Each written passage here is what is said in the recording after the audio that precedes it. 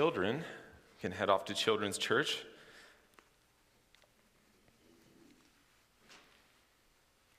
I didn't even realize I'd forgotten to take off my mask last Sunday. Went over half an hour with it on. When we finished church, I was warm. This Sunday I'll remember, otherwise I got way too warm. John chapter 3. We're in the Gospel of John, and this Thanksgiving Sunday, we're going to reflect on maybe the most memorized and most known verse in all of Scripture. The 3rd chapter of John, verse 16. But to fully appreciate this verse in the context of it, let's remember the characters involved in the story that it's found in. This morning we're going to read Nicodemus, his encounter with Jesus, and the amazing hope that we have as we're invited into the light, into this relationship with the King. If you brought your Bibles, open it up to John chapter 3, verse 1. We're going to read the whole story of Nicodemus and stop along the way as we go. It's a weird Thanksgiving. Chantel and the boys were hoping to go to Manitoba to go see her family. Her siblings are all in town, some of them from very far away.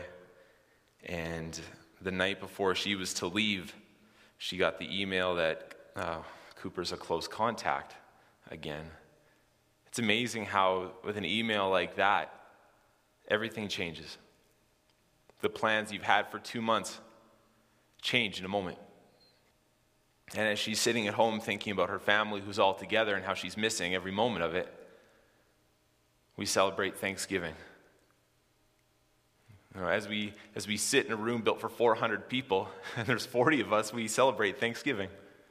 As we pray for our friends who are in the hospital and don't know if they'll make it, we celebrate Thanksgiving.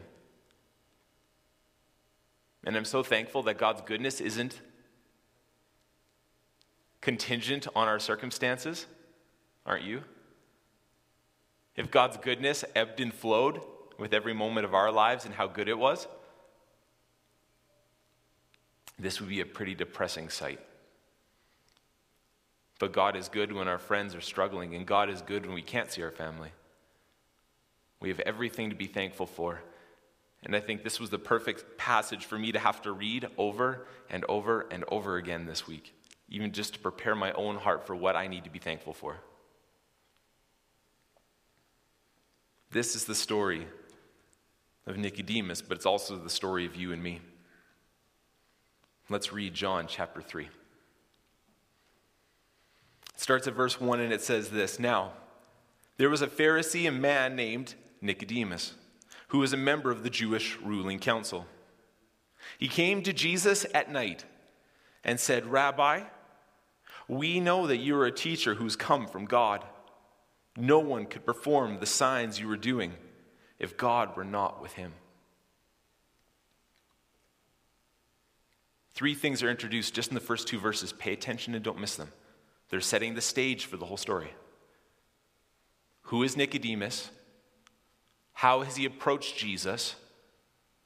And what is the reason why he's approached Jesus? We know that Nicodemus is a Pharisee and a member of the Sanhedrin. A Pharisee is a party of people who've devoted their lives to following the law in the hope that that righteousness would bring about the coming of the Messiah. So Nicodemus, from a young age, has memorized the Torah and has devoted himself to the 613 laws. This is his life. This is everything he knows. And Nicodemus has risen up the ranks. He's on the Jewish ruling council. He's a Sanhedrin member. We know that this is the court that sentences Jesus to death. This is the most elevated position for a rabbi. So Nicodemus is a well-respected man of much authority. Like, he's a teacher of other teachers. He's having students from all across the country come to study under his teaching. He's risking everything. His reputation, his position, to come speak to this outlaw. So he approaches Jesus when? In the night. Pay attention to the way that he comes to Jesus. He chooses strategically to not expose himself, but to travel to Jesus in the darkness. It's all hidden. It's hidden. And Jesus is going to use this as the grand conclusion to his story with Nicodemus. Nicodemus, look how people use the dark to hide themselves from being exposed. Some people, before they even get into the story, will criticize Nicodemus and talk about how ashamed he was to visit Jesus, that he snuck there in the dark. But as one pastor put it, and I was listening to him speak about this story, he said, yes, Nicodemus came in the dark, but Nicodemus still came to Jesus. He came to him. But why? Why risk everything to meet this outlaw preacher? He says, because we know that you're a teacher who's come from God. These signs that you were doing, you couldn't do them if God wasn't with you. He acknowledges, Jesus, you are a teacher. Some of us, so what, some of the Sanhedrin members, the court that will later sentence him to death, some of us have seen what you're doing. And we know it's got to be from Adonai. It's got to be from Yahweh. It has to be. There's no explanation for it. So I'm here, Jesus. I'm here. Keep reading. Now that we have that context, let's get into their discussion. Jesus replied, very truly I tell you, no one can see the kingdom of God unless they are born again. Verse 4, how can someone be born again when they're old? Nicodemus asked. Surely they cannot enter a second time into their mother's womb to be born. Jesus answered, very truly I tell you, no one can enter the kingdom of God unless they're born of water and the Spirit. Flesh gives birth to flesh, but Spirit gives birth to spirit. Remember who Nicodemus is and what he's devoted his life to. Otherwise, you'll miss these things. As someone who's devoted their life to the following of the law to bring about the coming of the Messiah, everything that he does is about being able to see God's kingdom. Everything that he does is about being able to enter into it. Every practice that he fulfills is about that goal. He wants to see it. He wants to enter into it. He has taken this fleshly life that he's been given, and he's devoted himself to restoring that flesh. He's going to be the best person that he can be. And he's going to redeem his own brokenness by his own action. And if he can just do that, then he will arrive at his destination. He doesn't need to be reborn. He doesn't need to be transformed. He's taken his fleshly state and he's devoted his life to improving it, to making it more holy and righteous. And Jesus says, you can't see God's kingdom unless you're born again, Nicodemus. It's not about taking your fleshly life and improving it with every decision and act that you make, every verse of scripture that you memorize. It's actually about allowing that part of yourself to die and being born again of the Spirit. Because Nicodemus, you were born in this sinful life. You're born in this brokenness as a broken human being. Nothing you will be able to do will be able to take you from flesh to spirit to life.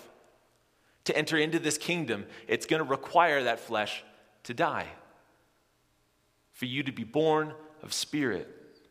Ever since the days of Adam, we've been sentenced to this death. Adam first sinned, and now that sin has been passed down to you, passed down to me, and passed down again. And no matter how hard we devote ourselves to cleaning and purifying that brokenness, we remain broken. But Nicodemus doesn't believe that. He's devoted his life to the contrary. That if he can improve it enough, he can overcome his own brokenness. But that's not the case.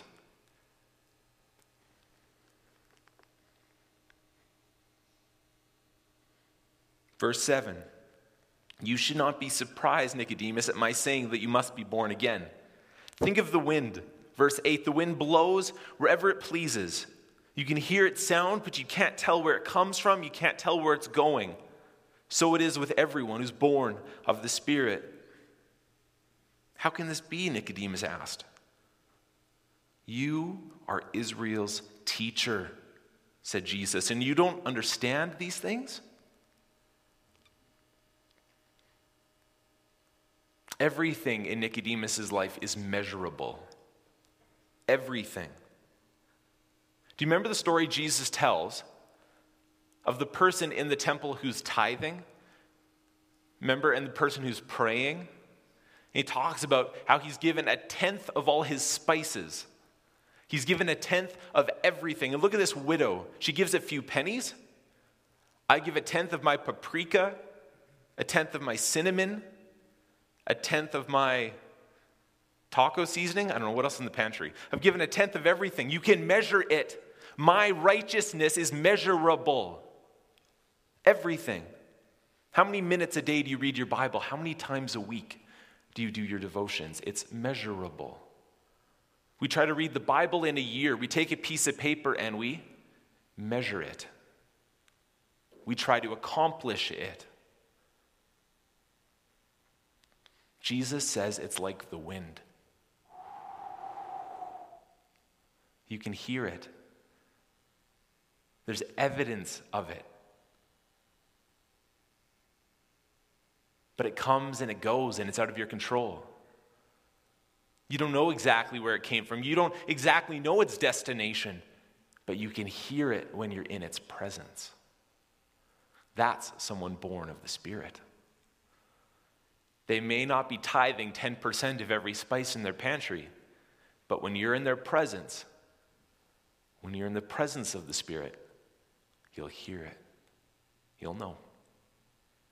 You'll know. But it's so contrary to a person that's measured every aspect of their lives. How many steps they take on the Sabbath to not break the Sabbath law. How many times they place their foot. It's all measurable. But the Spirit is different than that. He says, Nicodemus, you were Israel's teacher and you don't understand these things. Why? Because verse 11. Very truly, I tell you, we speak of what we know, we testify to what we've seen, and still you people don't accept our testimony, because I have spoken to you of earthly things and you don't believe. How then will you believe if I speak of heavenly things? Nicodemus, no one has ever gone into heaven except the one who came from heaven. That's the Son of Man. And just as Moses lifted up the snake in the wilderness, so the Son of Man must be lifted up, that everyone who believes may have eternal life in him. You were Israel's teacher, and even you don't understand these things, but people teach what they've seen and what they know. I'm not a school teacher. I would be a very bad school teacher, because I don't know that many things. But people who are good school teachers teach the subjects that they know. Do you know what happens when you get a substitute teacher and they teach a subject that they don't know? You remember. You learn nothing because they don't know it. Or they try to pretend like they've read the notes a minute before class. They don't know it. Nicodemus is the teacher of all of Israel. And he's supposed to teach on heavenly things. He doesn't know it. He's never experienced it. He's never seen it. He can only teach on what he knows. You can only testify about what you know. You bring a witness into the courtroom and put them on a stand to testify about what they know. Like you get baptized and you share your testimony, and it's about what you've seen, what you've heard. Jesus says only one has come from God, come from the Father, and it's the Son of Man. Only he can testify about those things because no one else has seen them. No one else has heard them. Nicodemus, you can't be Israel's rabbi. You haven't seen and heard the things of God, but I have. I can be Israel's rabbi. And then he takes Nicodemus to one of the most well-known stories in the book of Numbers. Imagine these guys sitting around a candle. It's dark. Could be midnight, you don't know. Nicodemus has snuck across town, carefully along the corners of buildings to remain in the dark. He's made his way down the streets to find the place where Jesus was staying. He met one of the disciples at the door, maybe. They let him in. Nicodemus, one of the most famous people, powerful people in the city, sneaking down the street in the middle of the night, sitting at this table with Jesus, and Jesus says, "You don't even know what to teach." Nicodemus, think of the story from the book of Numbers. Think about Moses and the snake. Do you remember that story? Nicodemus would say, "Yes, I remember that story." The people spoke against Moses and they spoke against God. So the Lord punished them for their sin. The Lord sent venomous snakes into their camp. As a result, a consequence for their attitude and their actions. And these venomous snakes would go and they would bite people. And after they would bite someone, they would surely die. There was no salvation for them. This punishment led to their deaths. So all the people repented of their sin and they cried out to Moses and to God and said, "Take away the snakes. Take away the snakes." Just imagine Jesus and Nicodemus having this conversation. The people sinned, and the punishment for their sin was death, and there was no salvation. And the people prayed that death would be taken away, and the Lord responds, "I won't take the snakes away. I'm not going to take death away. I'm going to allow death to remain. But what I will do," God says, is this. "I'll have Moses cast a snake, cast it in bronze, and it'll be lifted up. And this snake, when lifted up, if people would turn to it and believe in it, if they would have the faith to look up, then after they are bitten by the snakes, they will receive salvation and they will be given back their lives, even when they're as good as dead." So Moses is faithful and prepares this snake and raises it up on the pole. And this bronze metal snake becomes the salvation of the people. As they're bitten by these snakes and panicking because they're as good as dead, they look up to it. And this free gift of salvation is just waiting for them if they'll simply turn and look and believe.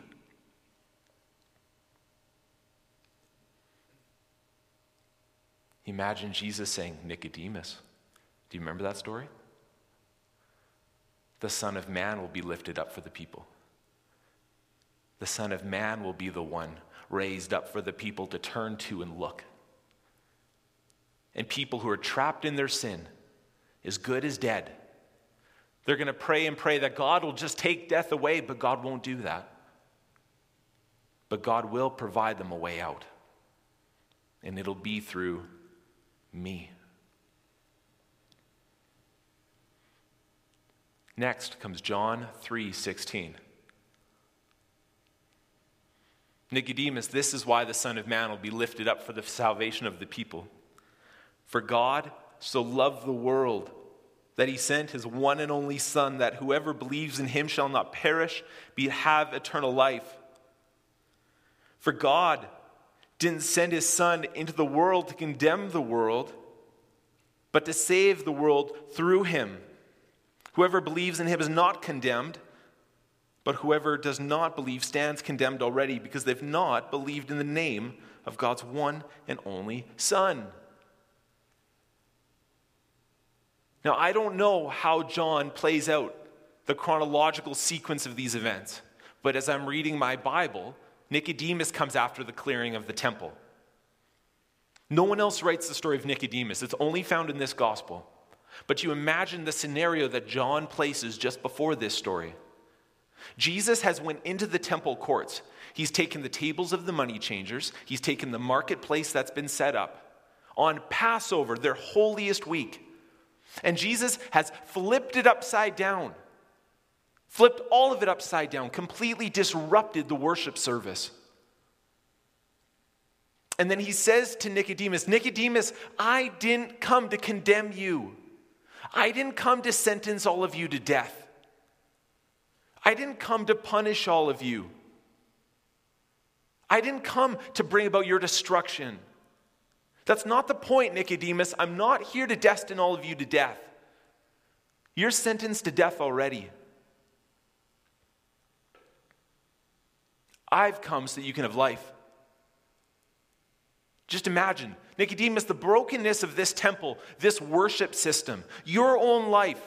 You memorize the Torah, you follow the laws. And yet you are still sinful in his sight. That's brokenness, Nicodemus, and I have come to turn that upside down. I didn't come to condemn the world. I came to set the world free. Because this is a trap, Nicodemus, and you're stuck in it, and so is everybody. You can run from the snakes as much as you want, but they'll get you. So you can avoid them and avoid them and avoid them, but they'll get you. What you need is the snake that's lifted up. Because you can't run forever from your sin. It's going to get you. You need salvation. And that's me, Nicodemus. I didn't come to destroy you. I came to set you free. You can just imagine the wheels turning in Nicodemus' head as he's thinking this through.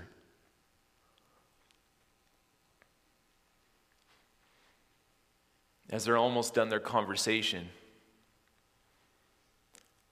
I love to imagine these stories. As they're almost done their conversation, I wonder if they're sitting, by the window. I wonder if they can see outside. They know how dark it is out there. Jesus says to Nicodemus, this is the verdict. This is it. The verdict is light has come into the world, but people loved darkness instead of light because their deeds were evil. Everyone who does evil hates the light, will not come into the light for fear that their deeds will be exposed.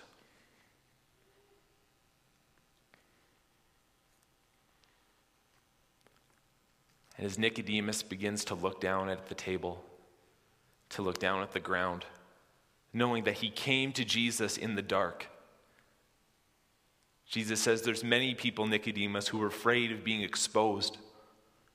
There's many people walking around in the dark so that no one will see what's really going on. We do that, Nicodemus, don't we? We use the dark as our cover. It shields people from seeing what's really going on inside of us. And the verdict is this: light has landed on earth. And people are not okay with that. Because light is exposing everything. Jesus steps into the temple courts, and what does his light do? His light exposes how broken their worship was.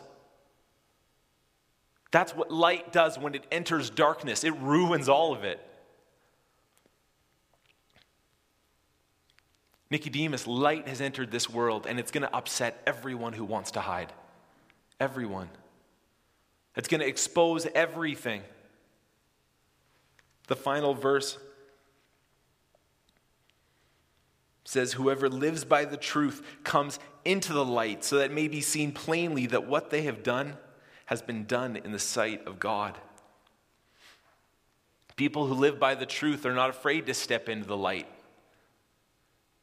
They have nothing to fear. It's only people that are trying to remain hidden and try to hide their brokenness who have a reason to avoid the light. It'd be easy to write off Nicodemus. It'd be easy to criticize him for coming in the darkness. But we have to remember that Nicodemus shows up how many more times in the Gospel of John? Shows up twice. Once in chapter 7, once in chapter 19. In chapter 7, the Pharisees are criticizing Jesus, and they ask the guards to go into the temple and go arrest him and go drag him in. And the guards go, and they see the crowd, and they listen to the teaching, and they come back to the Pharisees, and they say, we can't do it. We can't arrest this man. Look at the way he speaks. Look at the way the crowd listens to him. And the Pharisees go, are you kidding me? Go get this man. And Nicodemus cuts in. And Nicodemus says, that's not fair. Shouldn't we at least hear Jesus out? That's not fair. Isn't everyone due the chance to speak on their behalf, to defend themselves in their teaching? And the Pharisees look at Nicodemus and go, are you a follower of him? Nicodemus sticks his neck out for Jesus. That's not in the dark. That's in front of his colleagues and his friends. He does that. for Jesus, takes this first step into the light. But he doesn't press it, he doesn't push it. And then Nicodemus disappears from the story until chapter 19. Jesus has died on the cross. And a man named Joseph, he was from Arimathea, he goes to Pilate and he asks Pilate, "Can I have the body of the Lord? I would like to bury him." Pilate, surprised that Jesus would already die. Crucifixion can take days. Jesus is dead in hours. Says, "Okay, yeah, you can have his body." So Joseph goes and gets the body of the king and finds a grave, a tomb that's new, that hasn't been used before, and places the body inside. And Matthew doesn't record this. Mark doesn't record this. Luke doesn't record this. But you read in John, and what does he say? Who shows up? 75 pounds of spice. It says Nicodemus showed up, bringing 75 pounds of spice to go properly bury the king. That's not in the dark. How's he going to hide that? Fully exposed. Nicodemus shows up. So we can give him a hard time in chapter 3, and yeah, we could criticize him a little bit in chapter 7, but look at the end. He's watched Jesus go from this teacher who upsets the crowds with his teaching to this man who captivates the thousands at the temple, to the king who dies on the cross, and the world goes black for hours, and the ground shakes, and the curtain of the temple rips in half, and tombs are opened up. And Nicodemus goes to the tomb to go bury the king. Nicodemus isn't hiding anymore.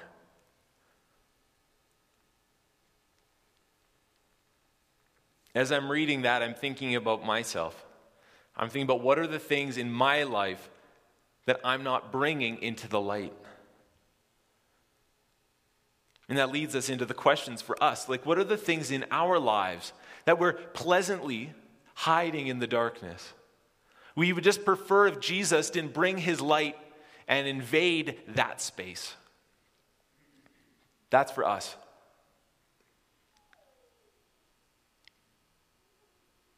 We can't do that. We can't, but we try to. We give Jesus 90% of ourselves, but that last 10% is ours.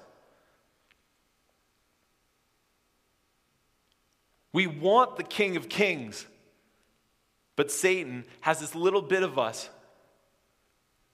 We just love keeping in the darkness.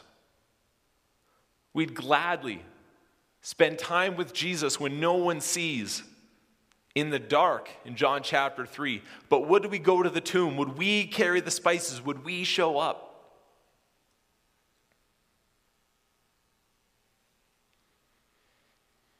The second question is something that I've thought about a lot in the past few months. Is the church a safe place to expose our brokenness? This should be the place, so filled with light that any one of you could bring your greatest hurt, your greatest burden, and share it within this family. And we would care for each other and love each other. But that often doesn't happen. We try to just take care of ourselves and walk this road alone. What are people in church going to think if I tell them how I'm hurting? What are people in church going to say if I tell them about my shame and my brokenness? My hurt isn't a big enough deal to need to be on the prayer chain. We'll find other people to take care of us. I don't need to ask for help. And Satan grabs people and keeps them trapped in this lie, this prideful lie that this isn't a safe place to ask for help. We're afraid of being fully exposed. So you go to our prayer meeting and we're praying about these things. And I so clearly remember what Lisa was saying, and she was just sharing that church needs to be a place where we can just bear all of this out in the open, where everyone here will have our back, pray for us and take care of us and not judge us. This shouldn't be a place where people have to hide in darkness, We can show everything and bring it into the light. And we'll care for each other. And if we're not willing to do that, then this isn't much of a family at all.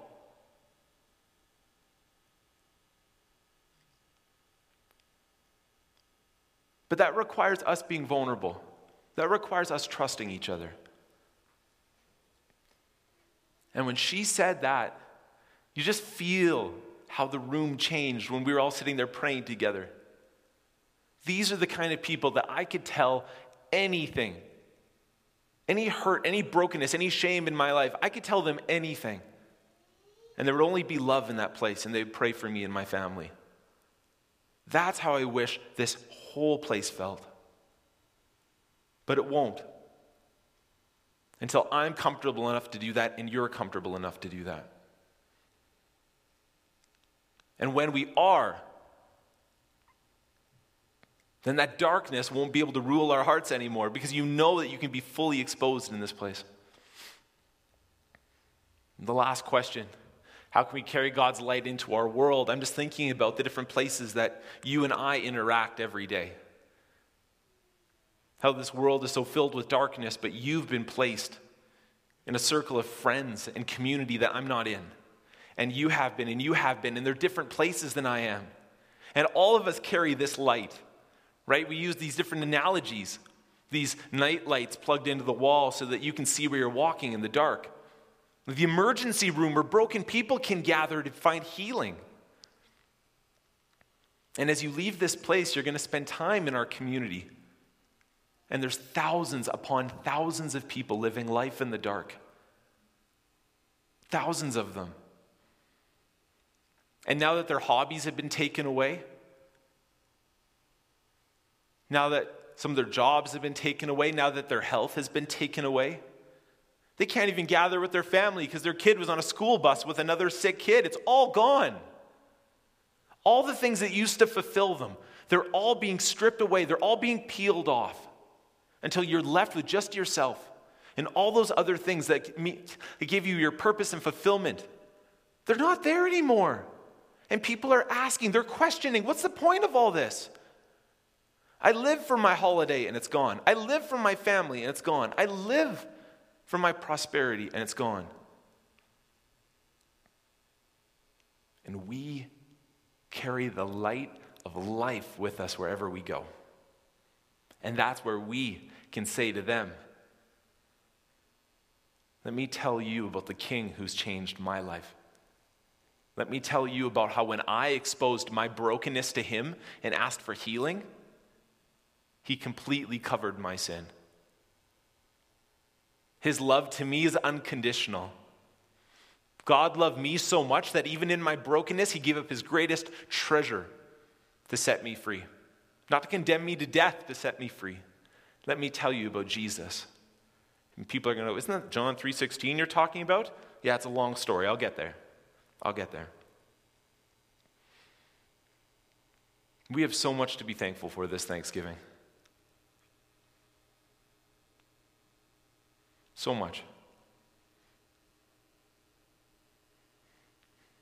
And if you choose to pay all your attention to the brokenness around us, you'll go home discouraged.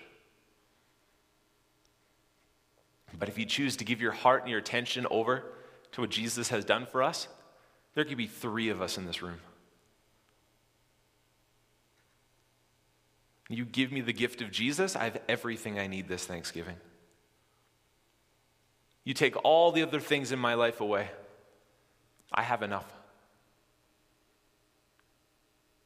I hope you do too. Let's pray together.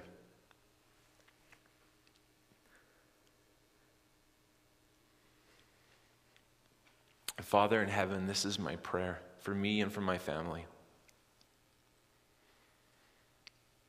That, Lord Jesus, you would forgive me for my brokenness and for my sin. That, Lord, that I would be filled with joy, and that I would be filled with life and with light. Lord, forgive me for the times when I hid my brokenness from my church family, when I hid my sin from them because I was afraid. Please forgive me. Father, forgive me for the times that I run away from you and run away from prayer and run away from your word, because I'm embarrassed and I'm ashamed. I'd rather give that time to myself than give it to you. Forgive me, Lord, for the times when I've placed my wants and my needs ahead of other people, and I've hurt other people. Father, thank you that your love for me and for my children and for my wife is unconditional, that you saw me and my family in our brokenness, and still you gave us Jesus. That never again will love ever be tied to my actions, but your love is beyond and outside of my actions. That no matter how far I slip into brokenness, your love won't disappear from me. Lord, I pray for my own heart and for the heart of my church family that we would no longer be afraid to bring our brokenness into light. That we would create a family that's so open and honest with each other that there would be no place for Satan to place fear in our hearts anymore. That we could ask for help and admit our brokenness to any person in this room. And we receive support and love and prayer, and not judgment. That would have no place here anymore. Those days of being cruel to each other, they're done. Lord Jesus, would that change take place right now, even in my own heart? I need my family, and my family needs each other. We need to trust each other.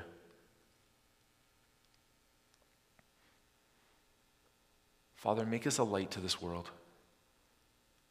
Whether we live at Waldeck or Weymark, north of town or south of town, right in the middle of town, God, wherever you send us, our works and our jobs, our families, our friends, would we just be this blazing light that people can't miss, this pillar of fire, and people look at and go, that is what I want. It's hope and it's peace and it's joy and it's fulfillment, and I have none of it. What do you have?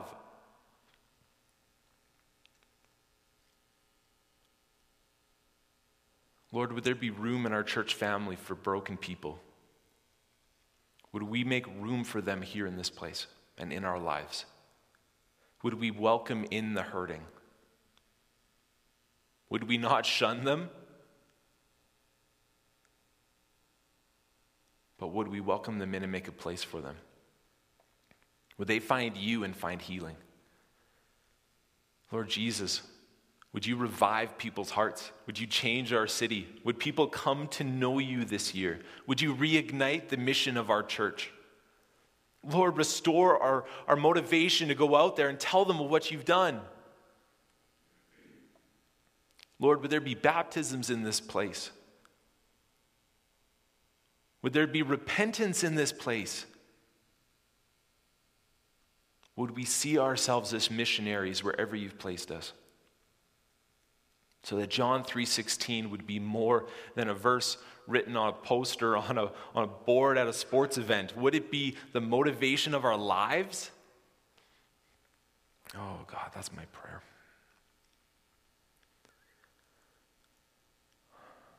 Father, take care of my family this Thanksgiving. Take care of the ones in the hospital. Take care of the ones in the care home. Take care of the ones who can't see their loved ones. Take care of the hurting and the broken. Lord, take care of those who are struggling with mental illness. Take care of those who are struggling with feeling loved and accepted for who they are. Lord Jesus, take care of us. Unite us in your powerful love. Set us off on mission. Set us on fire, Jesus, to make a difference in this world.